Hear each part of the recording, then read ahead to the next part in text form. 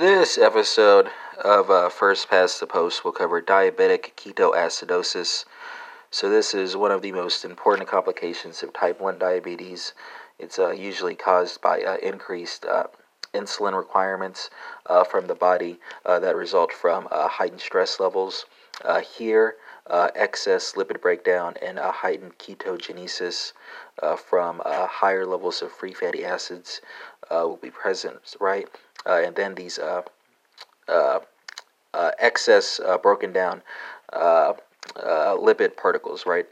Which they'll then be made into ketone bodies, right? So here levels of beta hydroxybutyrate will exceed those of acetoacetate, right? Signs and symptoms of DKA, right? So you'll have small respirations, right? So think rapid and deep breathing. Patients may also present with nausea, vomiting, abdominal pain, psychosis, delirium, as well as dehydration, right? And perhaps the most distinctive characteristic of the condition, right? So patients will have a fruity breath odor, right? Because of exhaled acetone.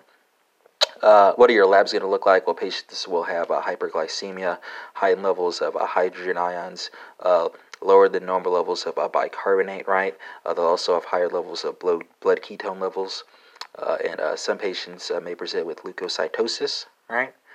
Complications can include life-threatening neuromycosis, right? Rhizopus infection, cerebral edema, cardiac erythemas, and heart failure in some cases. How do you treat the condition? Well, you give fluids, insulin, and potassium ions to restore intracellular stores, right, of the material. Glucose may be required to prevent hypoglycemia. And that concludes this episode on diabetic ketoacidosis.